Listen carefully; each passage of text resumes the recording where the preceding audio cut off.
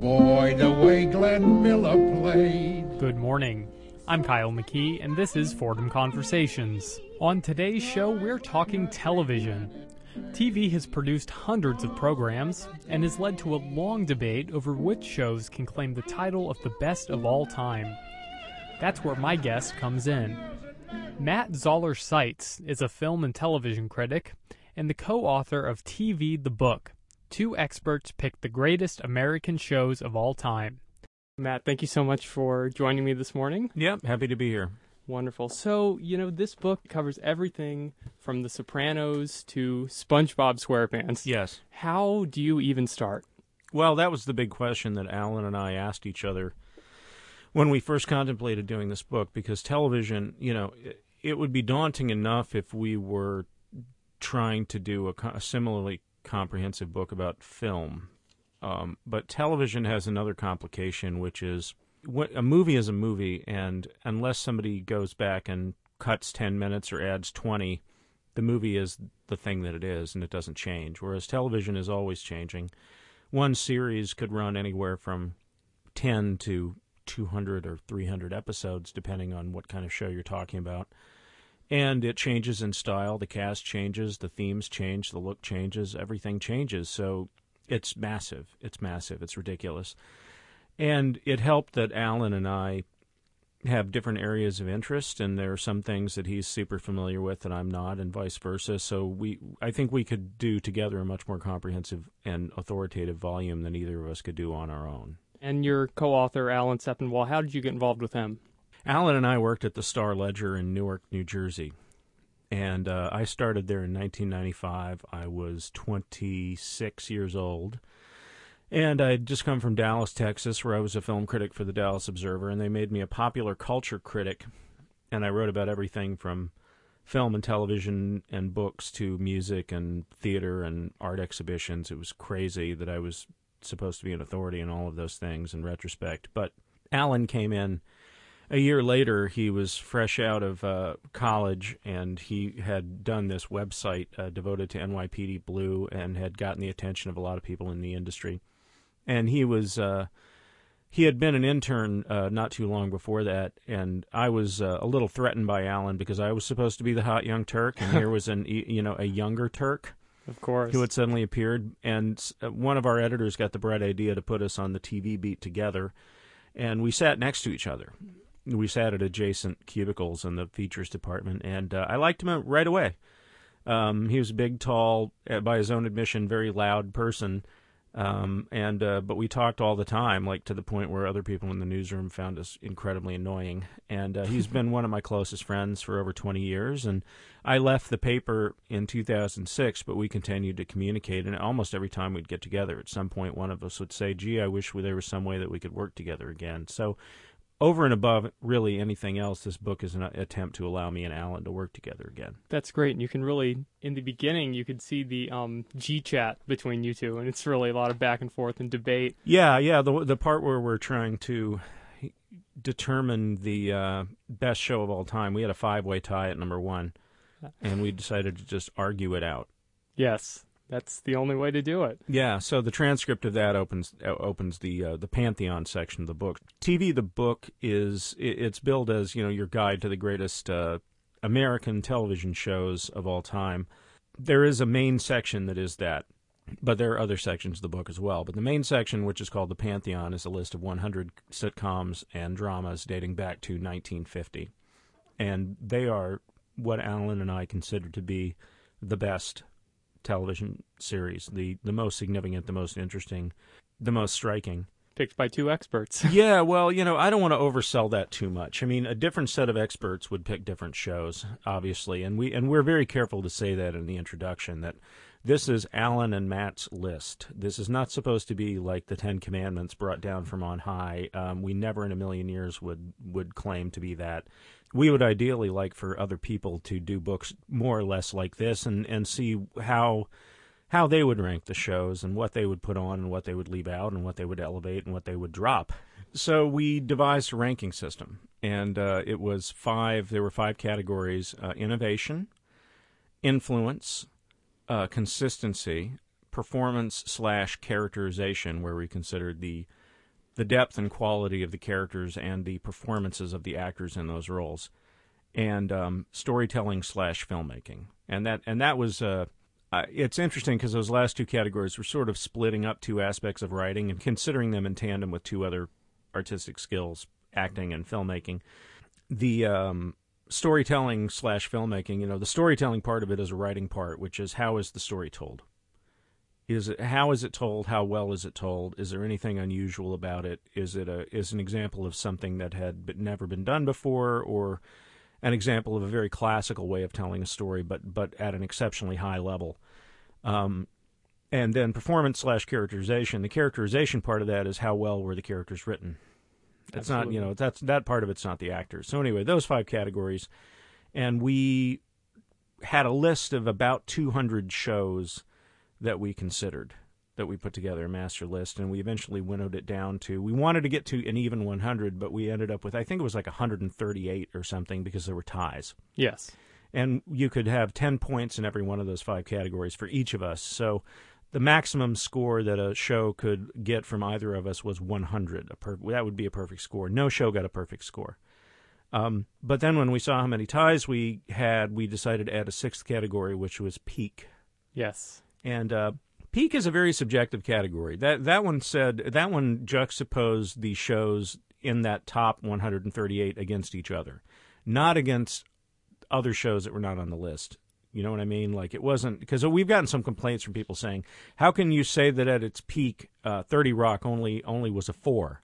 And Yeah. It's like, I'm not saying it's a 4 in relation to the rest of television history. I'm saying, the peak is a 4 in relation to the greatest shows in the history of television. Absolutely. And there weren't very many that I gave 10s to. And this part of it was unexpectedly fun for me, because I've been very, very resistant towards any kind of ranking, any kind of hierarchical system in art. It always bugged me a little bit. I always much preferred approaches like David Thompson's Biographical Dictionary of Film, where it's just arranged, he's writing about important people in the history of cinema, and they're arranged alphabetically. Yes. Or Leonard Maltin's Home Video Guide, which is also alphabetical. Mm-hmm. And Phil Hardy wrote these wonderful books divided by genre. It was the Overlook Encyclopedia series. It was the Overlook Encyclopedia of Science Fiction, the Western, horror, and so on. And those are chronological by year. It would start in like 1900 or something, and it would continue up into the present day, whatever the publication date was. And I really like those because they don't assign numerical values to art, but at the same time they can be very comprehensive, and they seem very democratic, in the way they're arranged. But people don't like that. Mm-hmm. Generally, I think ultimately, people like to argue. People like to argue, and they like to compare their own mental list to whatever you put down on paper. Absolutely, and every TV show affects people differently. It does, and to me, I don't really tend to get my back up over a list that anyone makes, because I don't see it as a threat to my own critical sensibility at all, because it's going to be different from whatever somebody else has, and also I just think the numbers are kind of just there to stir discussion. That's really all it is. I've been talking with film and TV critic Matt Zoller Seitz, the co-author of TV the Book. 2 experts pick the greatest American shows of all time. Laura Littman from the New York Times on the back of your book says this book is much more fun if you disagree with the authors. I think that's true. Yes. I think that's true, but I would take it one step further and say, I came in on the train here to the radio station. I live in Bay Ridge, so it was a bit of a hike. And I brought this book with me, Jonathan Rosenbaum's Movies as Politics. And Rosenbaum is one of my favorite critics. He's somebody who I've kind of been aspiring to be my entire life in certain ways, and I'm never going to get there because he's one of the greats. But one of the things he does is he messes with the typical approach towards criticism, which is he very rarely does a straight review where you're just saying, what's the movie about? Are the performances any good? Is the story any good? Jonathan Rosenbaum doesn't do that. He will do, not only will he delve very deep into the style of the film, but also the politics of the film and how the politics of the film are expressed by the style of the film, which is something almost nobody does in mainstream criticism anymore. And he'll also do these things that he calls shotgun weddings, where he will consider 2 films that were in release at more or less the same time. He'll review them together and compare them, even if they outwardly seem to have nothing in common at all, and he just does it for the fun of it. Very interesting. And we tried to do that. There are a few places where we do that in the book, where we took things out of order, and we threw them together in an essay just to compare them, because there was something about them that we believed could support a comparison. Like, for example, Alan compared Friends and The Golden Girls. Okay. Which were shows from different eras, but the commonality that he found between them was both of them opened up the sitcom to main groupings of characters who were not normally served on television. And in the case of Friends, it was young 20-somethings in a major city. There hadn't really been a big show that had tried to just explore the lives of young, upper-middle-class 20-something people. And, of course, these are ridiculously good-looking versions of those kinds of people, and their apartments are, bigger than some mansions on other shows. I mean, it's a completely ridiculous millions sitcom. of dollars it would cost to live in one of these places. It's completely insane. But nevertheless, that was something that networks had not really done. They hadn't really done anything quite like that. And to basically try to make a 20-something Seinfeld. That was kind of what they were going for. And the Golden Girls, it was a group of women over 50. And some of them who were, at least one of whom was a senior citizen. Yes. So Alan talked about those, sort of the significance of those on the industry and what the industry took from both of them. So it's not all straight considerations. I would say most of the pantheon is that, but not all of it. And then we have sections on the best television movies, the best miniseries. And we have a section, actually my favorite section of the book is not the pantheon, but a section called A Certain Regard, which is where Alan and I put all the odds and ends that, for whatever reason, didn't make it into the pantheon. Maybe it was an issue of consistency. Maybe it was simply too short-lived. Whatever the reason. Sometimes it was just too weird. It was a little too weird. Or maybe Alan saw the show and I didn't, or I saw the show and Alan didn't. And that's a place where you'll find things like Chuck and Samurai Jack.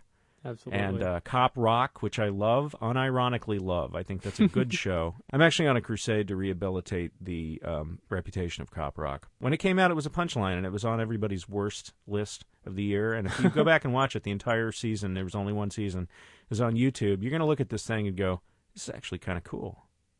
Okay. It's a musical. It's basically NYPD Blue with musical numbers. Yeah, the I'll have first to look at episode that starts with a group of African Americans being rousted by the cops as drug dealers, and they're rapping about police brutality. And then it goes into a courtroom scene where one of the guys is being tried on some criminal charge. I can't remember exactly what it is, but the jury comes out and the judge says, can the foreman tell us the jury's verdict? And he says, guilty, Your Honor. And then you hear this gospel organ, it's like guilty, and they sing this old gospel number called Guilty. Oh, that sounds... It's incredible. It's incredible. And it's funny because this came out in 1990, and I think people were I think American audiences were their minds just detonated when this thing came on. It was like, you can't do this. This is stupid. This is just stupid. But now we've had things like Glee, yes, and Crazy Ex-Girlfriend and Flight of the Conchords, and it doesn't seem so ridiculous. Yeah, the TV musical, Yeah. I think there's a lot. I think that if something like Cop Rock appeared today, it would be taken on its own terms. I don't think that it would necessarily get good reviews. Like, who knows? But I don't think there would have been this automatic pushback. And that's another thing that's kind of fun about the book, is the chance to look back through television history and affirm two things that I think are really important. One is television was always producing interesting work, artistically or politically or dramatically significant work. It wasn't something that just started in the late 1990s. There's a very narcissistic, sort of ridiculous assumption on the part of a lot of, I think, younger critics. I hate to say it, but it's mostly younger critics, that the shows that they watched when they were growing up are the point when television started to be interesting. That's not true. And I think every generation makes that mistake at first, but hopefully we grow out of it. There is artistically significant work that was produced from the very beginnings of TV, and we've included some of them in the book. That's one thing that we wanted to demolish. And the other thing is this idea that television shows, at a certain point, they're past their sell-by date. They're not interesting anymore because they're old. Because the values that we hold now, and when I say we, I mean basically secular, urban, liberal / progressive people. That's a lot of critics.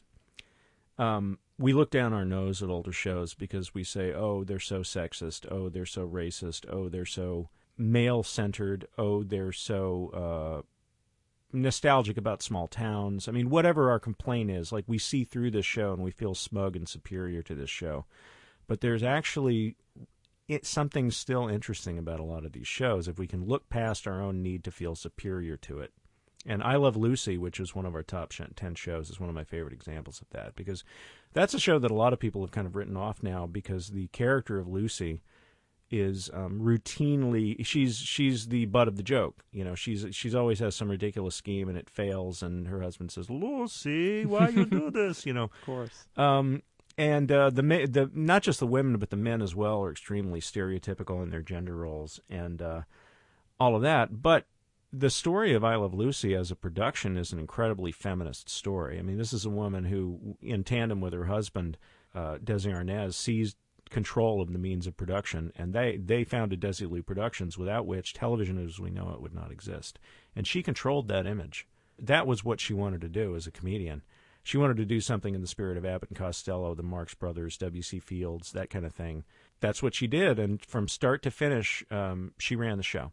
And I think that's a great triumph, and to me that transcends any sort of image of Lucy as a helpless sort of fool who learns a lesson at the end of each episode. Influence, Lucy has got to be up there. Well, Lucy, and I actually said in the piece that Alan and I wrote that every independent television production company should have a statue of Desi and Lucy in their lobby, and they should pray to it every morning like it's a shrine.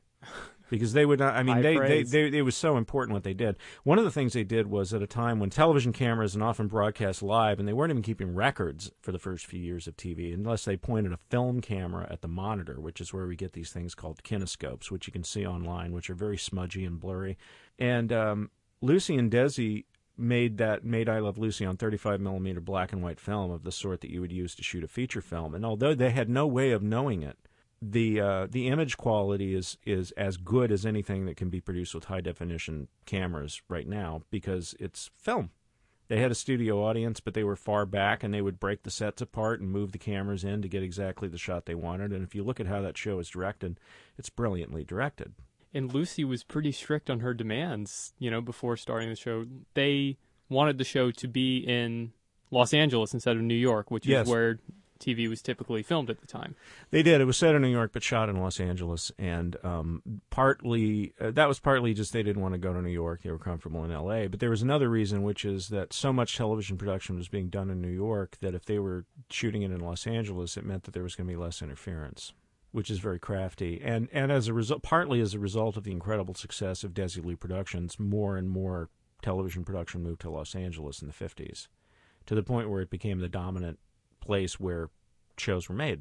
Definitely, and a lot of people say that the final kind of nail in the coffin at that time for New York was when Johnny Carson moved out. Yeah, that was pretty much it. That was like, give it up. And from that point on, there were a lot of the great New York shows of the 70s were actually shot in L.A., including Hill Street Blues. A lot of these New York shows were shot on backlots, on studio backlots. Yes. And you can tell.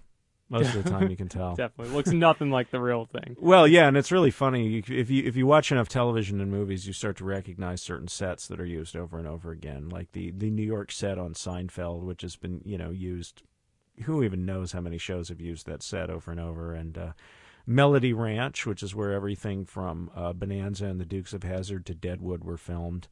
If you've seen enough television westerns and sort of country kind of shows, you recognize the hills, you recognize the trees, and the main town set in the Universal lot, the small town set, which was used in all three Back to the Future films. Yes, the clock tower, all that stuff. Yeah, it's funny, and you see that. I think it might have been used in Groundhog Day as well. Okay, but it's been and in an episode of Columbo directed by Steven Spielberg. Yes. I remember I watched that as research for the book, and I went, "That's the same town from Back to the Future." And I think the first Twilight Zone episode. Yeah, too, I think they probably have used that set more than once on Twilight Zone. Nothing new. The recycling is fun. Yes. So, in the introduction of the book, you say how TV before kind of the 1980s was more of an advertising, medium, and that a lot of people think that it wasn't really an artistic expression before then. Yeah. Do you think All in the Family change that? I think it did, but I should say with the caveat that neither of us are saying that there was no art made before the 80s. Mm-hmm. There was always art being made, but it became increasingly easier. It was never easy, but it became increasingly less difficult to have a vision as television aged. You know, it was easier in the 60s than it was in the 50s, easier in the 70s. You know, I would say the 50s to 60s and on through about the mid-70s were quite restrictive for most people who were trying to make art. And that's why there was contempt for television among people who made books and films and even certain kinds of pop music. They sneered at television, and I think they had a good reason to most of the time. A lot of it was garbage. It was just stuff in between the ads. Even then, though, you'd get things like The Twilight Zone or the original Star Trek, and shows that, you know, we don't write about in the book because they're not sitcoms or dramas, but things like, you know, Ernie Kovacs. His variety series, plural, were very innovative. But I think it got easier. I think it started to get easier, and sitcoms paved the way in the 70s. Norman Lear, in particular, with All in the Family. Maude, The Jeffersons, Good Times, Mary Hartman. He was doing amazing, innovative work, and he was enabling other people to do that kind of work. And then I think in the 80s, the dramas started to get more interesting, beginning with Hill Street Blues, which debuted in 1981. And then in the 80s, it was a very fertile period for dramas and comedy dramas. Like, I don't know how you would classify Moonlighting. It was a drama some of the time, a romantic comedy some of the time, a sitcom some of the time, a mystery sometimes, and sometimes it was kind of a heavy-duty, downer drama. Do you think that HBO networks where you have to pay for subscriptions do you think that had an effect? Yeah, it definitely did. I covered, just as a reporter, as an industry reporter, I got to see for a fact that it affected them, because when cable shows started to become more and more artistically interesting, the people who made these shows wanted to submit them for Emmy consideration, and they were told, no, the Emmys are for broadcast networks. And so they had the Cable Ace Awards, which is kind of like sitting at the kids' table. And if you ever watch the Larry Sanders Show, they joke about the Cable Ace Awards because they know it's just a slap in the face. And finally, the cable shows were allowed to compete, and they started to win. They started to win awards left and right. They won them for the show itself, for writing, for direction, for acting, for everything you can win an award for. And it got to the point where the cable shows were dominating the Emmys. And the people who were still working on broadcast networks started to complain about it. And we used to hear, as television critics and reporters, we used to hear network heads complaining at press tour where they previewed the new shows out west. And also sometimes in phone calls to us, I would have like network executives call, and they would read a positive review that I gave to some new thing on HBO or Showtime and say, do you realize the constraints we're under here? We can't have profanity, we can't have nudity, we can't have graphic violence, we can't play around too much with the way we tell the story. Every act of an hour-long drama has to be like 12 and a half minutes or whatever the exact running time was to make room for ads. Yes. We can't tell long-form serialized stories because we have to keep the audience level high. The ratings will go down if we demand too much of people, and it's like, you should cut us a break. Like, you got to. Basically, they were asking us to grade network shows on a curve. Okay. And I didn't want to do that. I don't think most critics wanted to do that. I think we wanted the shows to get better and more adventurous, and they did, but not because of anything that we said, but because the advent of the DVR and DVDs meant that people had a way to watch an entire season of a show at once, or to easily catch up on an episode that they had missed. I think that made all the difference. And now that streaming is available, yes, I think an increasing number of people time shift shows, and more and more people don't even watch shows on an actual television. They watch it on their iPad or their phone. Yes, and it's the whole notion of binge watching it all in one sitting. Yes. You know? Yes, and I think that's a tremendous benefit for shows that are taking structural risks with the way they tell their stories. Like, I was watching I think it was the 5th season of Breaking Bad, and that was the first season of the show where I thought, okay, the effect of Netflix is being felt on places other than Netflix. Because if you look at the way that 5th season, which is technically a season 5 and 6, it's like 2 mini seasons. Yeah. The way those episodes are structured it's like they're very, very daring. They feel like really radical cliffhangers. Like there was one episode that ends with Aaron Paul's character, Jesse, breaking into Walter White's house and trashing the place, and the last shot is him pouring gasoline on the rug and screaming. Remember that, yes. And it cut in the middle of his scream. And then the next episode picked up, and we weren't with Jesse. We were with, I think, Walter. And we didn't get back to Jesse for half an hour. Oh, my goodness. Now, and people who watched that show live, they had to wait a week to figure out what happened to Jesse, what happened in that house. Yes. But if you're watching it later, with all the episodes available at once, it doesn't feel like that long a wait. I think they were looking ahead, and I think like Mad Men was looking ahead to Blu-ray and to streaming, because that was one of the first dramas I've ever seen where they seemed to not care at all about ending an act with an image or a moment that said, now we're going to go to a commercial. There were many, many scenes on Mad Men where they would go up to a certain point, they would stop, and then the commercial would come on. And there was no rhyme or reason to why they ended there, except that, whatever it is, 12 minutes are up. And do you feel like a lot of the shows that Netflix and Hulu are producing kind of have the potential to be among these top 100 someday? Oh, sure. We didn't consider any shows that hadn't finished their run. That was one of the rules that we set down. If you wanted to be considered for the Pantheon, the show had to have finished its run. And that posed some problems with shows that had been off the air for a long time, but then suddenly there was a new season announced, like, for example, The X-Files. Yes.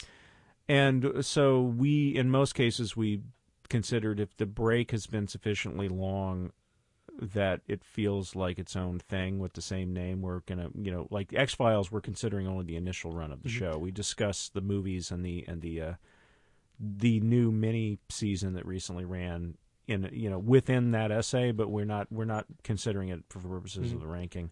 The only exceptions to that rule were in the Pantheon were South Park and The Simpsons. Absolutely. That's what I was going to say. Yeah, well, because the feeling was, all right, well, I guess technically South Park and The Simpsons are a work in progress, but The Simpsons is going on, 28 seasons now? And something like that, yeah. And South Park is 20. Yeah. So, as Alan puts it, that's a big enough sample size to be able to make a consideration. Definitely. And me personally, The Simpsons is probably my favorite show out there, but I cannot watch it after season 15. Yes. It's a totally different show. It is, but I think it's a good show. I think it's a very good show. I think there was a period right around it, somewhere between seasons 15 and 18, when the quality took a nosedive. Mm-hmm. But then it started to come back up. And I think every single season of that show, even now, there are episodes that I think can stand tall alongside the best stuff they did early on. But think about what you just said, that the show that you lost interest after season 15.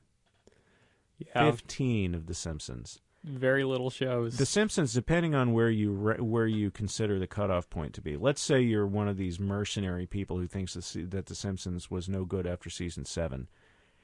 7 seasons is still longer than almost any other show has ever run. Absolutely. And if you think that The Simpsons was good until season 9 or 10 or 12 or 13...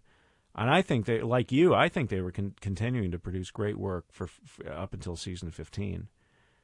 15 years is longer than almost any show has ever run continuously in the history of TV. There's only a handful of shows that have run longer than 15 seasons, like Law & Order, Gunsmoke, South Park. We have a lot of those shows represented in the book. But I thought there also needed to be space for the kid who sits in the back of the class and has no idea what's going on, but they're drawing brilliant cartoons in their notebook. And that's a show like a Moonlighting.